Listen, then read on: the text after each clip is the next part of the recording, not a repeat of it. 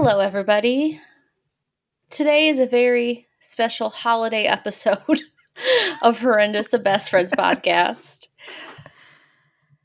As always, this is your girl Meemaw, joined by, as always, my best person in the whole world, Granny. Hi. How's it going? It's going. Got a few creaks in my bones, but So for people who don't know, which is everybody, we were referred to as older white ladies on TikTok on a video I had posted on my personal TikTok, in addition to being called Karens.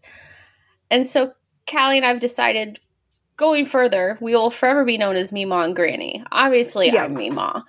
Right. But also, we are recording this on Easter Sunday, but we also realize not everybody is Christian. So, happy Passover. I think it's still Ramadan. So, whatever you celebrate, I hope Spring you're having solstice. Yes, it's the solstice. Whatever you're celebrating, we hope that you're having a damn good weekend and a damn good Sunday. Yes. And then also a damn good Wednesday when this gets released. Yeah. Yeah, okay. So yes, to our past, to our future selves, from our future selves, we hope that you had a wonderful weekend in whatever holiday you choose to celebrate. We hope that was amazing. Yes. Or, I don't know. I was going to say if you don't celebrate holidays, but I think we already covered that. So.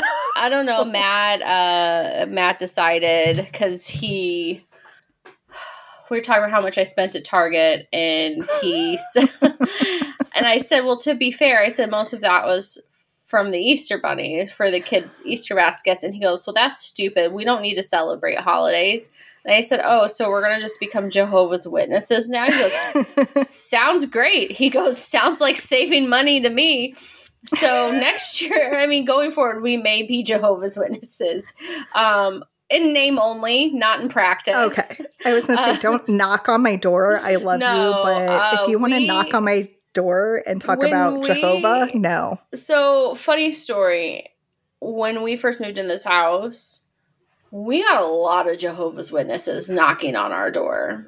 And my husband, he's not somebody who... He's really bad at dealing with, and I say bad in that he can't tell people no. Okay. Strangers, anyway. Like some strangers. Like salespeople.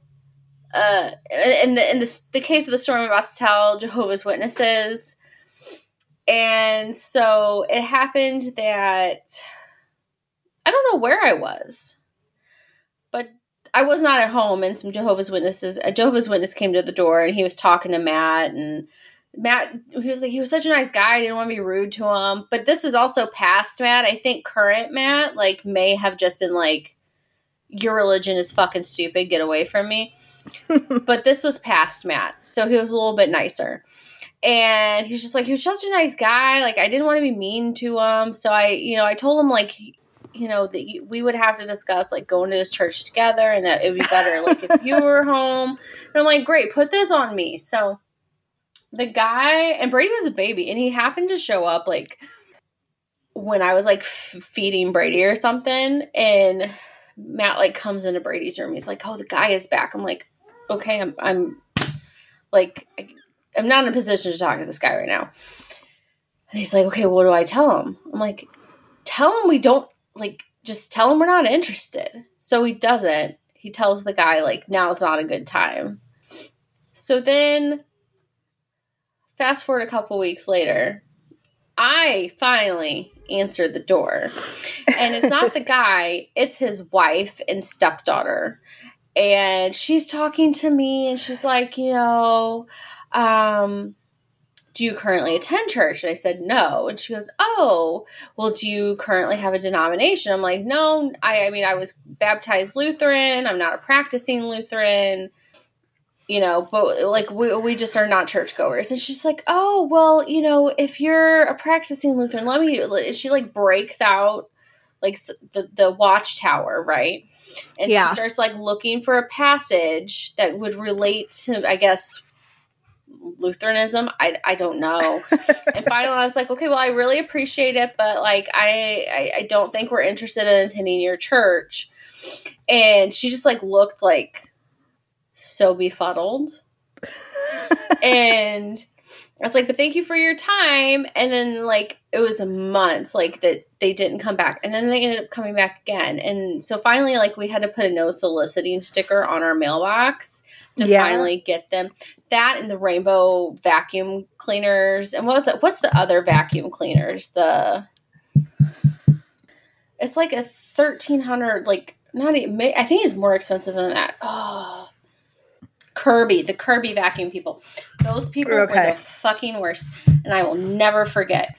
And again, this is why we had to put the no soliciting sticker on our mailbox, and also why my husband's not allowed to talk to salespeople by himself. Because like he had the guy come and like talk or whatever, and he almost had him sold on the vacuum until he told him it was $3,000. So then this is the wildest story. So it was like 7:00 at night one night, and this woman knocks on our door, and she's like, oh, I have a carpet cleaning business, because at the time we still had carpet in like 1 or 2 rooms. And she's like, I have a carpet cleaning business, and, I'm offering like a free, demonstration. Can I come in? I'm like, okay, sure. And like she's talking to me and stuff. She's like, let me call my crew. And then what it was a fucking Kirby vacuum cleaner sales thing. It was a scam. She did it as a way to get the salespeople into the house. And then they're like, they cleaned our carpets, so that was great. And once like they got in, and I figured out what they were doing, because she left. Like, so if this is your carpet cleaning business, like, you're gonna stay, right? No, she pieces out. And so I literally let them, it's Connor's bedroom now, our old office. Like, I let them clean that entire room, the whole I let them steam clean that carpet and the whole thing, right? And then afterwards, he's like, well, how do you think the carpet looks? I'm like, it looks great. Thank you. Because this was me scamming the scam, right? Because I'm so sick of these people at this point. So I'm like, yeah, it looks great. Thank you so much. It's never looked better. And then so he breaks out the booklet, and he's showing us like the breakdown of prices and financing options and da-da-da-da. He's like, is this something you'd be interested in? I mean, look how great your carpet looks. I was like, no, absolutely not. I'm not spending $3,000 on a vacuum, but thank you for cleaning my carpet. And he looked so fucking pissed, because I know he thought he had us sold on it. Because we're like, oh yeah, the carpet looks great. No, I got a free carpet cleaning. You people can leave my house now. Thanks. Have a great day. Yes, but it's just like, my husband, I don't know what it is that salespeople are just like attracted to him, and like, but now his automatic response now is, because this is how we got signed up for a security system. We got locked into a contract for a security system. Like, his heart was in the right place, because I was pregnant with Brady, and he's like, we need a security system. He was going out of town for work a lot. So like his heart and mind, like, they were in the right place. Okay. But I was not home, and he calls me, and he's like, hey, I signed us up for a security system. And I'm like, oh, okay. He's like, oh, and also like, we're locked into a 1 year, is it 1 or 2 year? It's like 1 or 2 year contract. I'm like, what? Yeah. So I think it's great, because anytime somebody comes to the door, it's usually about like spraying for bugs or like window cleaning stuff for the house. And I'm just like, my response is always, we rent. Yeah. Sorry. And see, that's when like renting, but it's like, that's the perfect like out, because you can be like, I'm not the decision maker. Because when I worked at SLU, we would have like AT&T and Charter call all the fucking time. Oh. Like, can I talk to, or like, are you in a position to discuss like your company's internet and phone services? No, I am not. Well, do you know who was? That's at a university level. Sorry, can't help you. And I get that they're just trying to do a job. But it's like, my husband like attracts salespeople. Like now it's not so like we don't see the Kirby vacuum people anymore, probably because they figured out like fuck that house. But lately it's been solar panels or what was another? Spectrum comes by a lot. We've had a few security systems come by. So yeah, it's a lot of that. And now, but he has trained himself to say, I have to talk to my wife, or you need to discuss that with my wife. She'd be the one who makes the decision on that. So then he puts it on me. Right. I think even if we own a house someday, I'm still going to say we rent. No, that's because it's the perfect, like, right. Because then you don't look like the asshole. You're just like, I don't make that decision. I'm sorry. Yeah. And then now I keep thinking, like, if Jehovah's Witness come by again and they knock on the door and I go, sorry, we rent. You should. Yeah. I will. So, you knew my ex stepdad. Yes.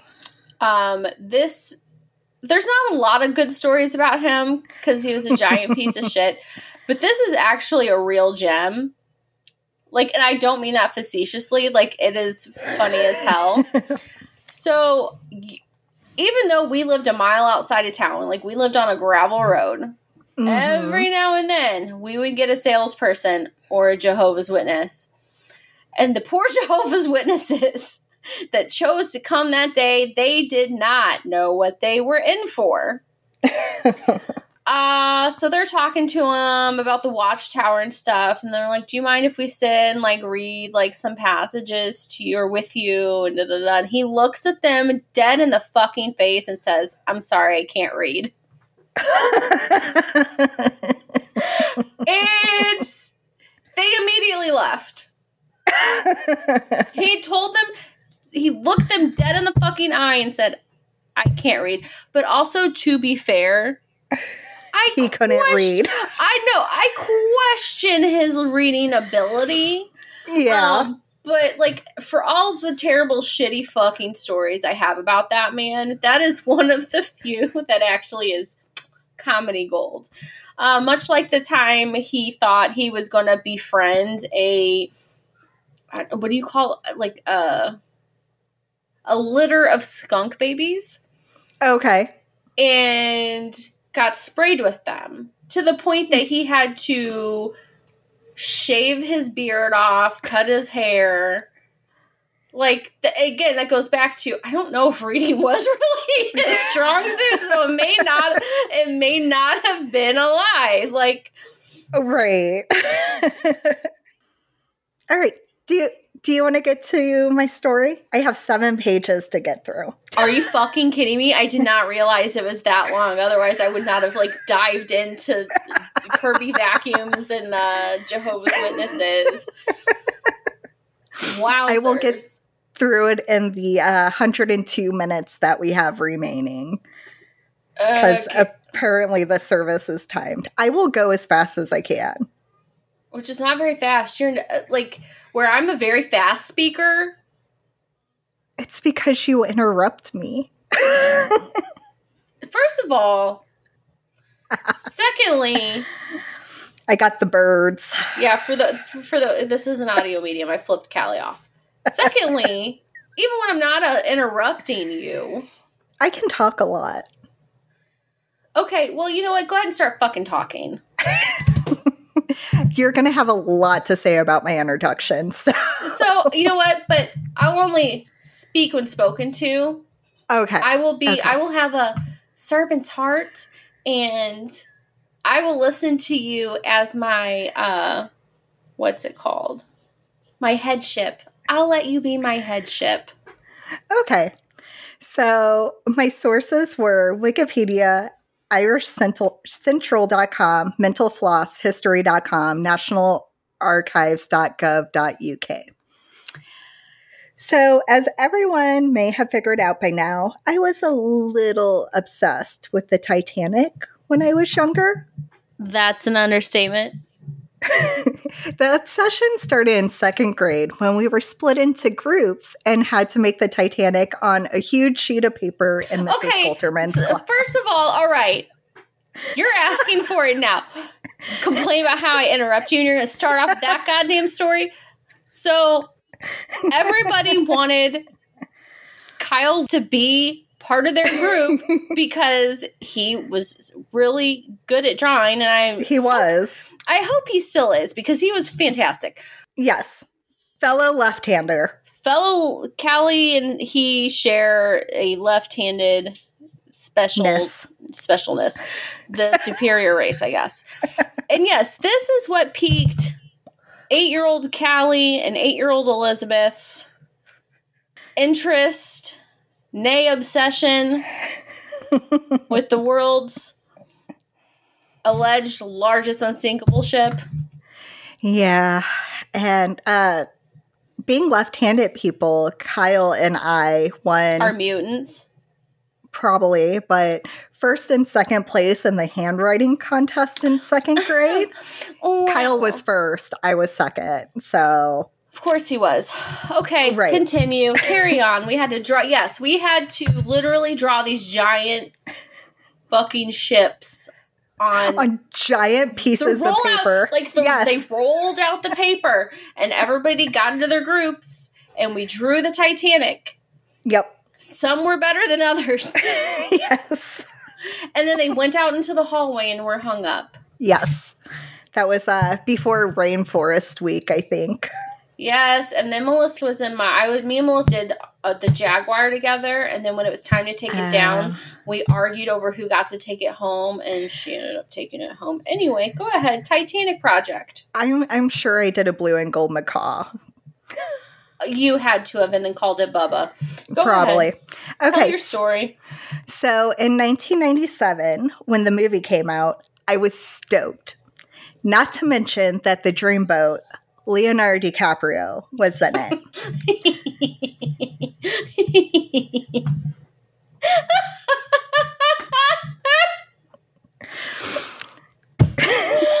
I'm sorry, because I wish I had photographic evidence of this. It was the year you had your birthday party at the skating rink in Montana. And you got a Leonardo DiCaprio poster. Mm-hmm. The joy in your face. Oh, it was beautiful.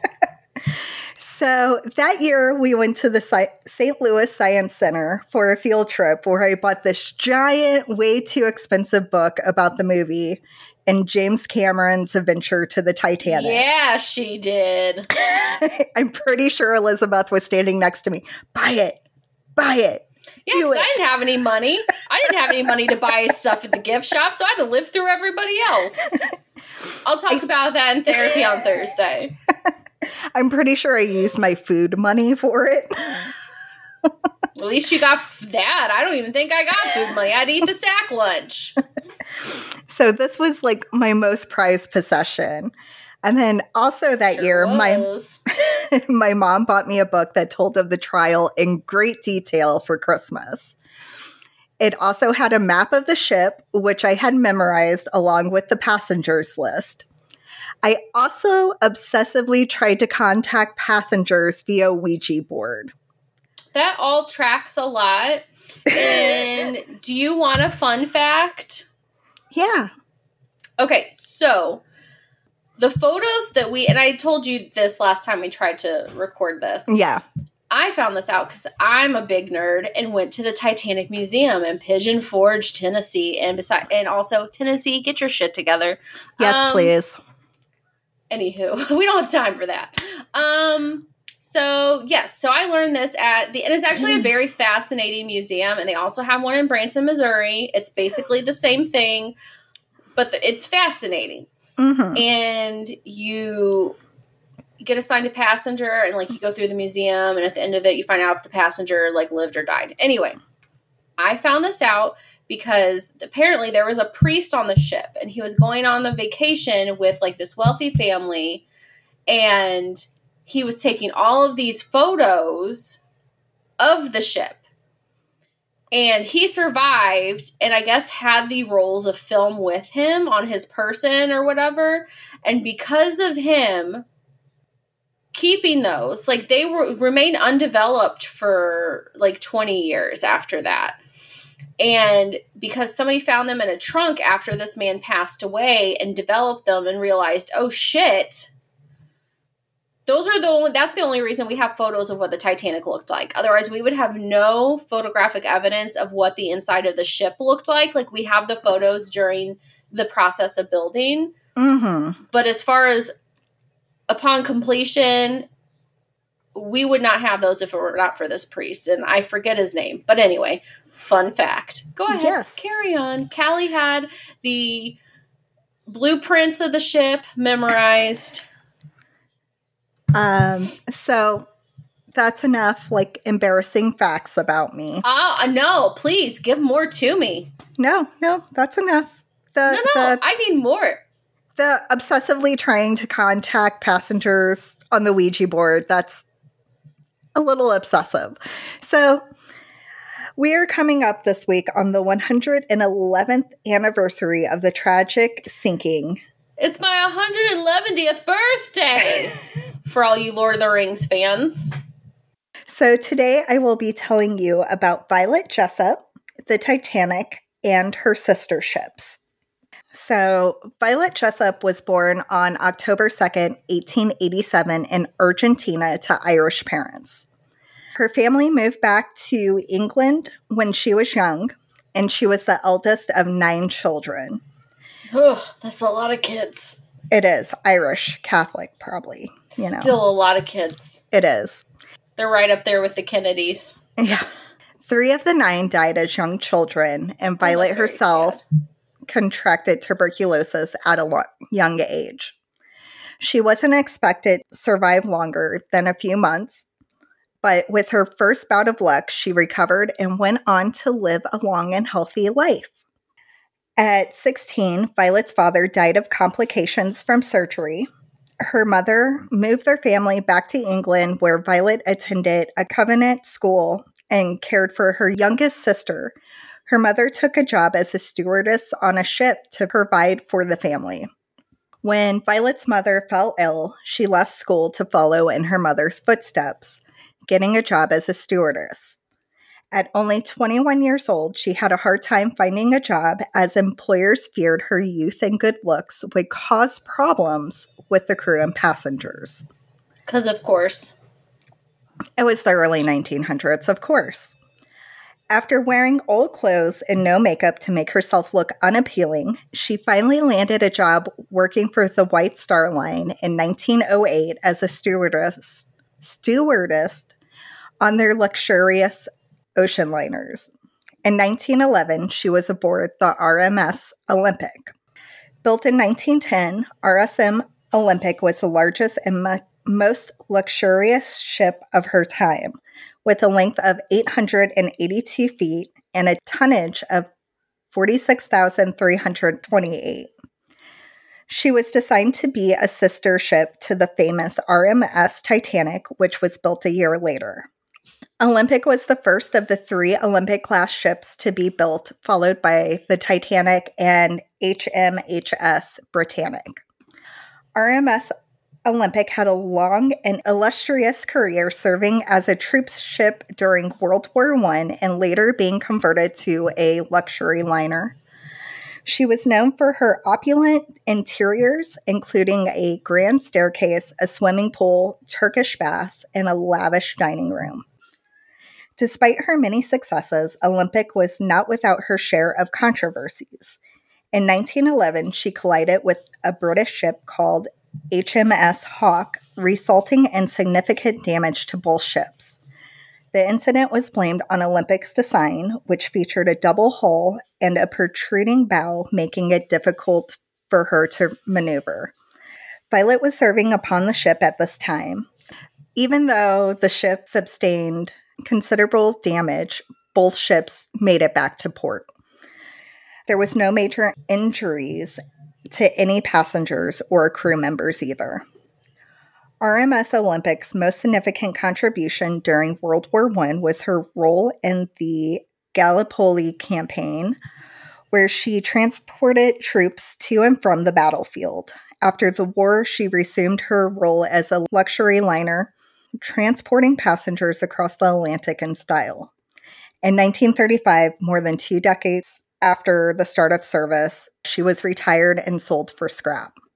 Just a year later, after the incident on the Olympic, White Star Line was looking for crew to cater to VIPs sailing on the sister ship, the RMS Titanic. Near, far, wherever you are. Oh, fuck. Okay, anyway. Celine Dion can sing her ass off, but goddamn that song. Yep. Let me tell you. I had the soundtrack to the Titanic movie. Everybody did. It's okay. Okay, not knowing the ship's fate, Violet took a job on the unsinkable ship. She was not. The Titanic was built by the White Star Line, which was owned by J.P. Morgan. The ship was designed by Thomas Andres and was built in Belfast, Ireland. Mr. Andrews! It's Mr. Andrews! I said... I didn't say Andres. I did. Yeah, because the only reason I remember that is because Rose finds him staring at the clock. Mr. Andrews, you need to get into a lifeboat, or whatever she says. He's like, Rose, listen to me. The ship is going to sink. Do you remember what I said about the lifeboats? There's only enough for half. Yes, so you need to get to a lifeboat as soon as possible. Oh, Victor Garber. The Titanic was the largest ship of its time, measuring 882 feet long and 175 feet high. It weighed 46,328 tons. That was a big woman. It was. And had a maximum speed of 23 knots. No idea how fast that is. I don't either. Capacity-wise, the ship could accommodate 833 first-class passengers, 614 second-class, and 1,006 in third-class, totaling 2,453. I know math. Woohoo! The capacity for crew members exceeded 900. Titanic's interior design was decorated in the style of a manor house or an English country house. For first-class passengers, there was a 7-foot-deep saltwater swimming pool, a gymnasium, a squash court, and a Turkish bath, which boasted of an electric bath, steam room, cool room, massage room, and a hot room. Well, English people really love their Turkish baths. They do. First-class common rooms included a lounge, a large reception. I'm Sean Connery now. Reception. Therapist for 800 Trebek. A large reception room, a men's smoking room, and a reading and writing room. During her maiden and only voyage, spoiler alert, she was under the command of Edward Smith. She was said to be unsinkable because the hull was divided into 16 compartments that were presumed to be watertight. It boasted that 4 of these compartments could be flooded. Do you want a fun fact? Sure. They weren't. Oh, yeah. I'm sorry. It's fine. This is a very terrible story. I should not be poking fun. People died. They did. A lot of them did. Yes, it's very sad. It was posted that 4 of these compartments could be flooded without causing a critical loss of buoyancy. Even though the ship was able to hold 48 lifeboats, the Titanic only carried 20, 4 of which were collapsible, which turned out to work better in theory. 20 lifeboats were capable of holding 1,178 people, which was only about half the number of passengers on board and only a third of the number of passengers that the ship could have carried at full capacity. On April 10th, 1912, the Titanic set sail from Southampton, England, for its maiden voyage to New York City. The ship was carrying more than 2,200 passengers and crew, including some of the wealthiest people in the world. Yes. Despite its unsinkable reputation, the Titanic was not without its safety concerns. Along with not enough lifeboats, the crew had not been... As previously stated by Rose DeWitt Bucator and Thomas Andrus. Mm-hmm. The crew had not been trained in emergency procedures. However, these concerns were dismissed by the ship's owners. Why is your kid so angry? Because he's screaming for mama, and I'm not out there. God damn. He just wants his mama. So, sorry. Keeley just wants his mama. Yeah, their child abuse was not part of the making of this podcast. No, it's not. I'm sure Jake is doing everything he can to try and help him. However, these concerns were dismissed by the ship's owners and many of the passengers who believed that the Titanic was invincible. On the night of April 14th, 1912, the Titanic was sailing through the North Atlantic about 375 miles south of Newfoundland when it struck an iceberg at 11:40 ship's time. PM, that is. The impact caused a massive hole in the ship's hull, allowing water to flood the lower decks. The collision caused 5 of her 16 watertight compartments to open to the sea, which exceeded the maximum number of 4. Despite their efforts to keep the ship afloat, it soon became clear that the Titanic was sinking. As panic and chaos ensued, the crew attempted to lower the lifeboats, but many of them were not filled to capacity. The lack of preparation and training, combined with the shortage of lifeboats, made it impossible. And they said, "Fuck you, poor people." Yeah, made it impossible for all the passengers and crew to escape. At 2:20 a.m., the Titanic broke apart with well over 1,000 people still on board. Just under 2 hours after the Titanic sank, the RMS Carpathia arrived on scene and took on board an estimated 710 survivors, one of which was Violet Jessop. So she's survived 2 ship tragedies. Yes. When Violet heard the awful grinding crash of the collision, she dressed quickly and sped to the section of the ship to which she had been assigned. Orders soon came to head toward the lifeboats. She helped passengers adjust their life belts and reminded them to dress warmly, take blankets, and pack up their valuables. As she moved from room to room, she promised that these were merely precautionary measures. She herself did not fully comprehend that the ship was actually sinking. The sickening realization of the Titanic's fate came when Violet turned to say something to a fellow stewardess and saw that the forward part of the ship was inclining toward the ocean. She recalled, "For a fraction of a second, my heart stood still, as is often the case when faith, hitherto unshaken faith, gets its first setback." I was ordered up on the deck. Calmly, passengers strolled about. I stood at the bulkhead with other stewardesses, watching the women cling to their husbands before being put into the boats with their children. Sometime after, a ship's officer ordered us into the boat first to show some women it was safe, she wrote in her memoir. Or if you're like Cal from Titanic, you just find a random kid and pretend it's yours and get in a lifeboat. I'm the only family she has. That awful Billy Zane. Who might be a really nice guy. He just is really good at playing an asshole. Right. When Violet stepped into lifeboat 16 with other women and children, a deck officer handed her a baby. The boat was lowered toward the ocean and dropped into the water with a bone-cracking thud. The baby started to cry. She held the child and watched as the Titanic's bow sank further into the water until the ship snapped in two and with a thundering roar of underwater explosions plunged into the sea. Oh yeah, that shit snapped in half. Yes.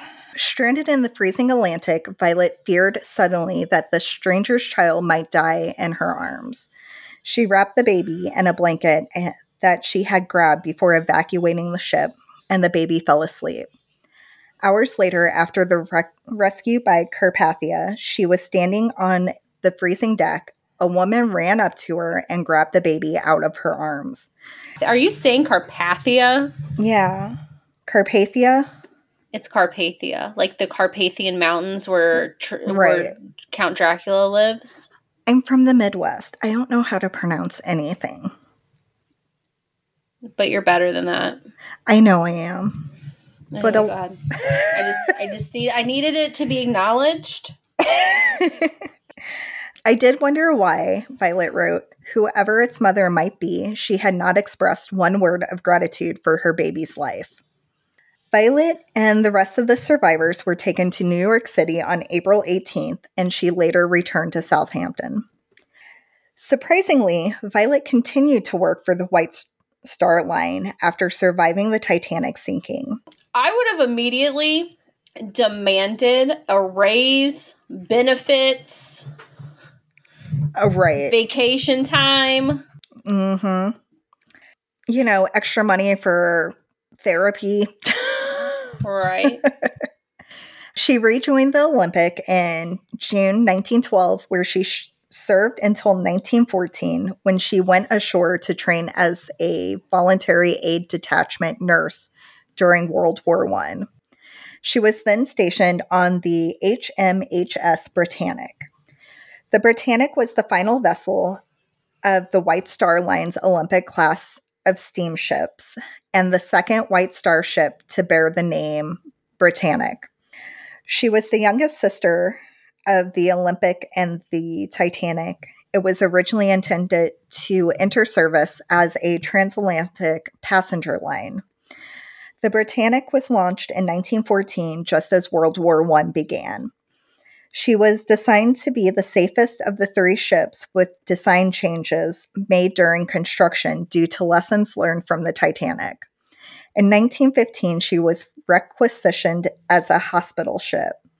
In 1915 and 1916, she served between the United Kingdom and the Dardanelles.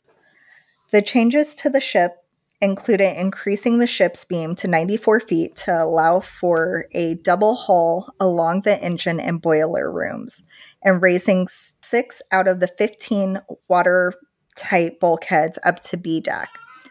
Additionally, a larger 18,000 horsepower turbine was added instead of the 16,000 horsepower units installed on the earlier vessels to make up for the increase in hull width.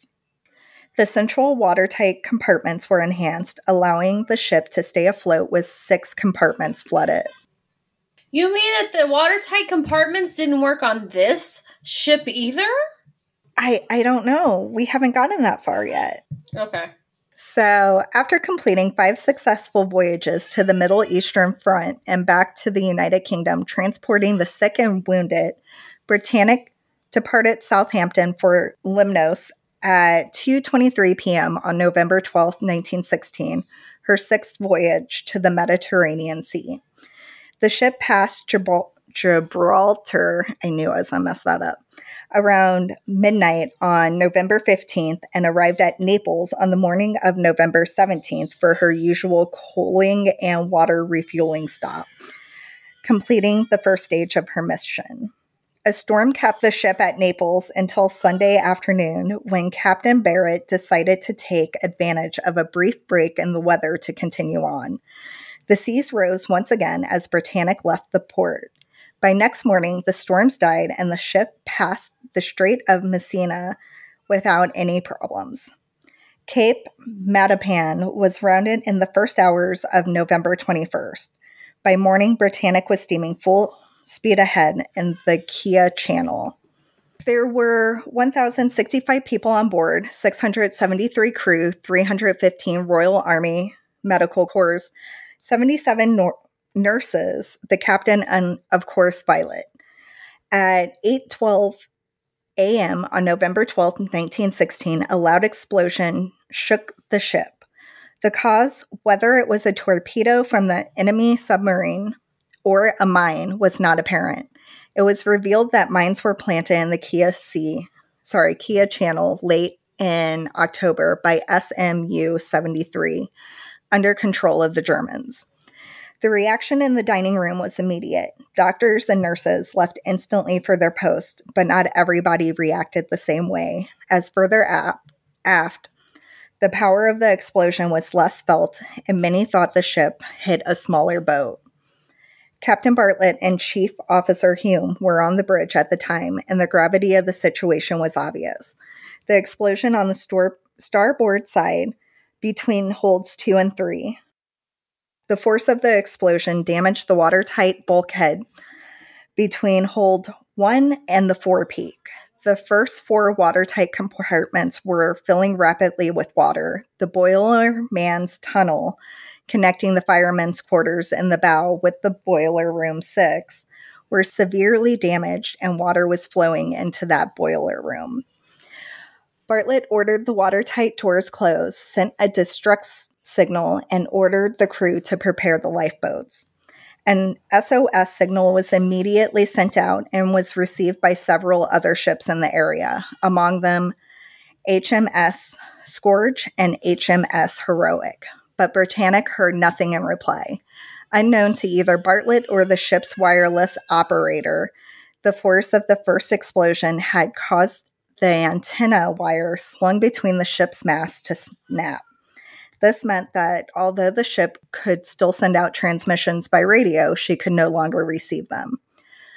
Along with the damaged watertight door of the firemen's tunnel, the watertight door between boiler rooms 5 and 6 failed to close properly. Water was flowing further aft into boiler room 5. Britannic had reached her flooding limit. In about 10 minutes, Britannic was roughly in the same condition Titanic had been in 1 hour after she struck the iceberg. 15 minutes after the ship was struck, the open portholes on E deck were underwater, which the nurses opened against standing orders. With the shores of the Greek island Kea to the right, Bartlett gave the order to navigate the ship toward the island and attempt to beach the vessel. The hospital staff prepared to evacuate, although Bartlett had given the order to prepare the lifeboats. He did not allow them to be lowered into the water. Of course not. Right. While Bartlett continued to try and beach the ship listed more and more. The other crew members began to fear that the list would become too large, and they decided to put the first lifeboat onto the water without waiting for the order to do so. Bartlett had decided to stop the ship and her engine. Before he could do so, 2 lifeboats were pulled onto the water on the port side. The still turning, partly surface propeller sucked the 2 lifeboats into it, mincing them along with their passengers. Bartlett was then finally able to stop the propellers before they could suck in any more lifeboats. By 8:50 a.m., most of those on board had escaped, and the 35 successfully launched lifeboats. Bartlett determined that the rate of the sinking had slowed, so he stopped the evacuation and ordered the engines back on to continue to try to get the ship to land. With Britannic moving again, the ship started sinking at a faster rate. Realizing there was no longer any hope of reaching the island, Bartlett gave the final order to stop the engines and sounded 2 final long blasts of the whistle, the signal to abandon ship. As water had already reached the bridge, he and Assistant Commander Dyke walked off onto the deck and entered the water, swimming to a collapsible boat from which they continued to coordinate the rescue operations. So he did not go down with the ship like Edward Smith. What a loser. Right. I shouldn't say that. That's really mean. I shouldn't say that. No. I would be terrified, and I would probably abandon ship as well. Yeah. They never found Edward Smith's body. I know. I remember that. Oh, that's right. You were obsessed. Yeah, I was obsessed. Duh. As for Violet, she was told to disembark in a lifeboat with some of her shipmates, who were greeted by the scene of passengers and lifeboats getting sucked into the propellers. Ah! What? She couldn't risk staying in the boat, so she jumped overboard. I'm sorry. I'm fixated on the people getting sucked into the propellers. Oh, I don't think you were listening earlier. I specifically said the still turning, partly surface propeller sucked the 2 lifeboats into it, mincing them along with their passengers. I was trying to be polite and scroll through my phone so that I didn't interrupt you. Okay, well, you missed mincing of passengers. That's not upset. funny. I'm not upset about that at all. I mean, I'm I'm upset that it happened to those people. I'm not upset that I missed you describing it. Don't worry, I told you again. It's all good. Thank you so much. You're welcome. All right, so she couldn't risk staying in the boat, so she jumped overboard. Well, no, otherwise she'd become little chopped up dog food too. Even though she did not know how to swim. This is a badass move. She's, you know what? But she had a will to fucking live. She did. When she resurfaced, she struck her head on the ship's keel. Ow, that's painful. She wrote, "My brain shook like a solid body in a bottle of liquid." Years later, after suffering from headaches, it was revealed that she had suffered a fracture on her skull from the incident. She also described the scene in her memoirs, saying, "The white pride of the ocean's medical world." Sorry, white pride.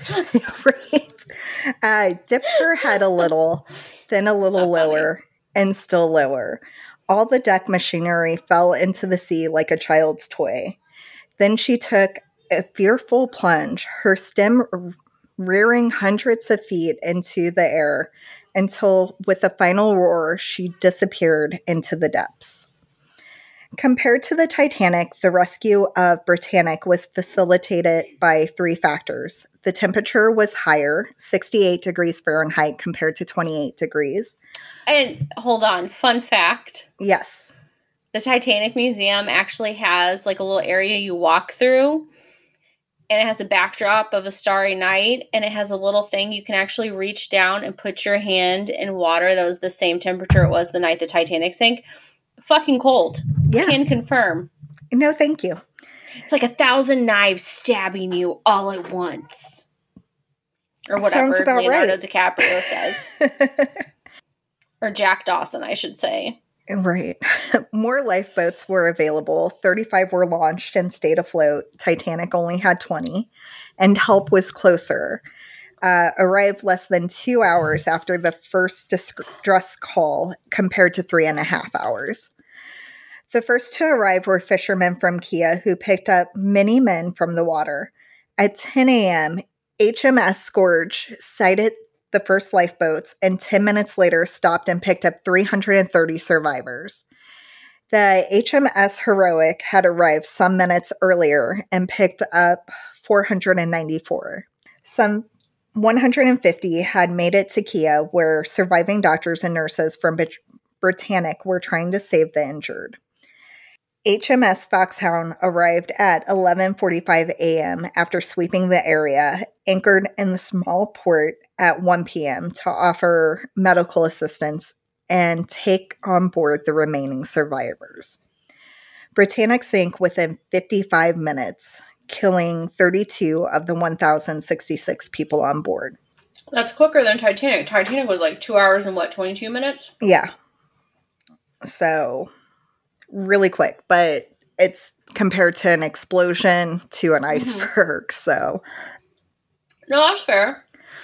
After the war, for some reason, Violet continued working for the White Star Line. They must have they had to have just kept throwing just like piles of money at her. Like, please don't sue us. Please stay. And then moved on to working for the Red Star Line and then the Royal Mail Line again. During her time with Red Star, Violet went on 2 cruises around the world on the company's largest ship, Belgianland. In her late 30s, Violet had a brief marriage, and in 1950, she retired to Great Ashfield, Suffolk. Years after her retirement, Violet claimed to have received a phone call on a stormy night from a woman who asked if she saved a baby on the night the Titanic sank. Violet confirmed that she had. Then the voice said, "I was that baby," laughed, and hung up. Wow, that's awesome and creepy all at once. Her friend and biographer, John Maxton Graham, said it was most likely some children in the village playing a joke on her. Which, shame on those. Kids are fucking assholes. I had kids playing, like, bouncing a basketball in the middle of the street at 11:30 last night, right outside my son's window. And they're yelling at each other. Moral of the story, kids are assholes, so I can believe some asshole kids did that to Violet Jessop. Shame on them. So Violet replied, "No, John, I had never told that story to anyone before I told you now." Oh, okay. Violet spent her last years firmly planted on land, cultivating a beautiful garden. I support that decision 1,000%. Cultivating a beautiful garden and raising chickens to sell eggs for extra income. So she must have not have been given that much money. No, not if she was needing to sell eggs for extra income. Right. She died of congestive heart failure. Oh, God, that sucks. That's a terrible way to go. It is. I mean, there are more terrible ways to go, but that is a really heinous way to go. At the age of 84 in 1971. Well, damn, Violet, you lived a long life, lady. Some would call her lucky, and some would call her unlucky. I would say a little of both. Right. In her lifetime, she earned the nicknames Queen of Sinking Ships and Miss Unsinkable. And I would also like to give a shout out to Arthur John Priest, who is an English fireman and stoker who was on the Olympic when it crashed into the Hawk and also survived the sinkings of the RMS Titanic, HMS Alcantara, HMHS Britannic, and the SS Donegal. Whoa! Due to these incidents, he gained the nickname the Unsinkable Stoker. And that's it. That's 7 pages. Well done. That was really fascinating. You've inspired me for next week. Oh, yeah? Yeah. Okay. I think we're going to stick with a theme. Okay. Sounds good. And then, yeah, I already have another story. I just have to type up the notes. Like, it's all done, but I have to make them make sense. Sure. Yeah. So, there we go. 2 weeks in a row, we're getting episodes out. I'm so proud. Look at us. Let's put that Paul Rudd. Yeah. Look at us. Yeah, look at us. Hopefully we can make that 3 weeks and then 4. And just keep knocking them out. Keep rolling. Yeah. So, it's the anniversary of the tragic sinking. It is sad. And then also happy birthday to my husband tomorrow. Well, happy birthday. 2 days ago, I guess, when this comes out. And then, oh God. Hey, as long as she doesn't start singing. All right, so anything else? Never let go. Never let go? Never let go. Yeah, that door frame, door frame? The door frame could have held 2 people. I don't give a crap what James Cameron says because they just did a whole like Titanic 25th anniversary special or whatever. And one of the things that came out, like people who watched it, like he like spent a chunk of time proving that it was not realistic for 2 people to fit on that door. I still say, I don't care what James Cameron says. Jack could have fit on the motherfucking door. Die on that hill. I also kind of want to break it to you that there was no Jack Dawson or Rose. Actually, no. Hold on. No. I'm going to send you the thing right now. No, there was not a Rose DeWitt Bukater, but his inspiration for that was this. I'm sending Callie the text now. It is a screenshot. It is, and to describe it to everybody who can't see it, it's a tombstone. It says J. Dawson died April 15th, 1912. And he was number 227, I guess, of the bodies recovered.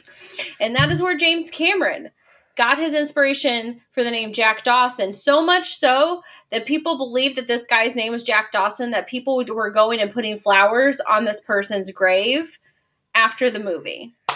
That's fair. But yes, Rose never existed. No. Jack may have. Was he as dreamy as a 21-year-old Leonardo DiCaprio? Probably not. Probably not. Actually, no. I'd like to say he was dreamier. Dreamier. Wow.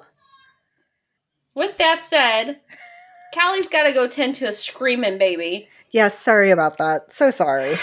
But we thank you as always for joining us. Check us out on the socials. Subscribe to Patreon if you so choose to. And this has been horrendous. Bye, besties.